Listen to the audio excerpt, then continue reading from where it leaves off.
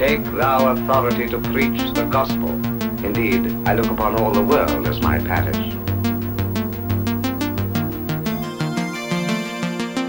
Welcome to another one of our special episodes, Stories from the Field, where we gave a church planter a microphone and 7 minutes to share a story that just might touch your life today. Hope you enjoy it.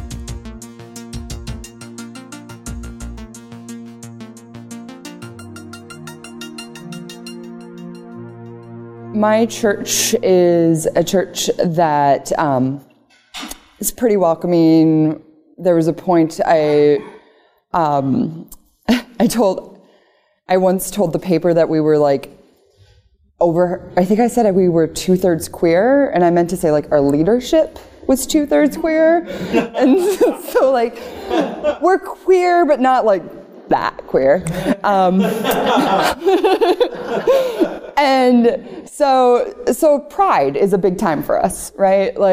Pride is kind of one of the times that we've been able to get out. And this is a church that sometimes has struggled to get out of their building. And there was a point a year or so in that they're like, wait, Pastor Brianna, so you're always trying to get us out of our building and everyone else back in our building, and I don't understand it. And I was like, yes, that's it. So pride is a big deal. And so the first year I came, we were going to march in Pride, and Madison is a weird place. Everywhere else in the world, Pride is in June, but in Madison it's in August. And so I'd been at the church a month, and this was actually the first time that I was going to march in a Pride parade, and I said, let's go. And so I think we had 4 people, and we were too cheap to actually pay for a spot in the parade. So I found the other big Methodist church in town that had money, and I said, hey, we're going to march with you. Let's bring our Pride banner. So we did that for a year, and then I just kind of kept inviting people, and I found random wayward Methodists that weren't at affirming churches, and I was like, well, you're a part of our church now.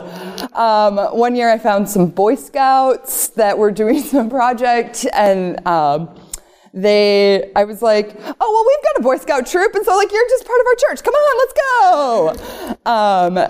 So we'd figured out this Pride parade thing as a church, and so last year we said, well, we need to level it up. So I think I convinced another church in town to pay for money for a booth because all the Methodists were going to go together, so we did that. And then there was this little church in Denver, Colorado called Belong that had handed out water bottles and put their labels on them, and I said, hey, that's really cool. And so I texted the pastor. Thanks, Jasper. And he connected me with the person. And so we made water bottle labels and handed out, I think 800 bottles of water to random people that all said, God loves you, so do we. And it was awesome. And we were worshiping 30 people, and I think we had 20 show up to Pride. We had this down. We're like, yes. So of course, as soon as you get something down, they change everything. So they said that in Madison this year, they wanted to make Pride inclusive, and there was a lot of discussion about cops at Pride, because queer people, and especially queer people of color, did not feel safe, and there had been a big fight and conversation about it. And so how do we make Pride where everyone is included? And so they said, we are not going to have a parade. We are going to have a festival. And I said, okay, great. But we figured out the marching thing, and people were hot and sweaty and needed water, and I guess a festival they do. But then we found out that they were going to have a free water cart, and so we didn't need to hand out bottles of water. And we said, well, what do we do? So, and I'd already started collecting water bottles for this. We had stacks of water in the church already. And so we said, well, what do we do? And I reached out to another pastor, I'd been seeing pastors discussing on a Facebook group, and someone said something about pronoun buttons. And I said, okay, well, let's go make some of those. So I went online and I bought a couple hundred, and we had an event in June that we tested them out, and they were super popular. And so I said, well, Pride is coming, let's figure it out. And so I went and bought like 700 pronoun buttons. Meanwhile, we didn't know how Pride was going to go. It was no longer downtown, it was now on the north side of the city at a park, and it wasn't a parade, and it was a festival. When I looked at the list, there was like 3 other churches there, whereas there used to be Madison has a lot of inclusive churches, and there was 1 million churches. And I was like, okay, well, I've got 700 buttons.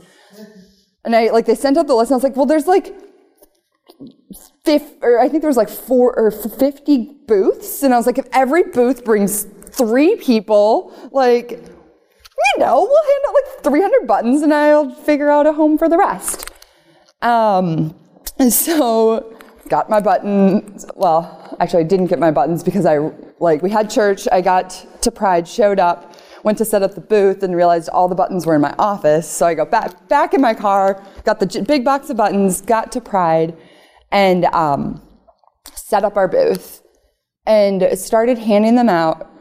People started coming, and we watched these people who'd walk up, and they'd kind of look at our booth and see these little baskets of all these buttons, and they'd be like, and we'd say, you can have one. And they're like, are they free? Yeah, take a button. Oh, okay, great. So grab buttons. So people start putting on buttons. And meanwhile, and so we just start handing these out. At one point, I walk down the booth, or down the road, and realize that everybody is wearing a button that says Trinity United Methodist Church. My other favorite part was we have all these buttons, and we're starting to get to they're free, take them, they're free. And I realized that there were a lot of youth at Pride. It was a very youth-friendly space, and so it seemed like everybody was between the ages of 12 and 18. These are kids who are figuring out their identities, figuring out their gender, figuring out who they are, and so we would watch these hands, and these youth would go up and be like, okay, do I take the she, her, or the they, them? Which one do I take? And we learned to say, it's okay, you can have 2. And the number of people who'd walked up with these tense shoulders, and they're going back and forth, their shoulders would drop, and they'd go, this huge smile would go across their face, and they'd grab multiple buttons and walk away. And we learned to say that, you know what? And they'd say, well, why are you doing this? You're a church. And we said, part of our call is to affirm who you are. God made you. You are beautiful. And part of respecting and loving you is calling you by your identity and calling you by the right pronouns. That is who we are as a church. Our call is to spread that in the world, and that is what it means to love Jesus.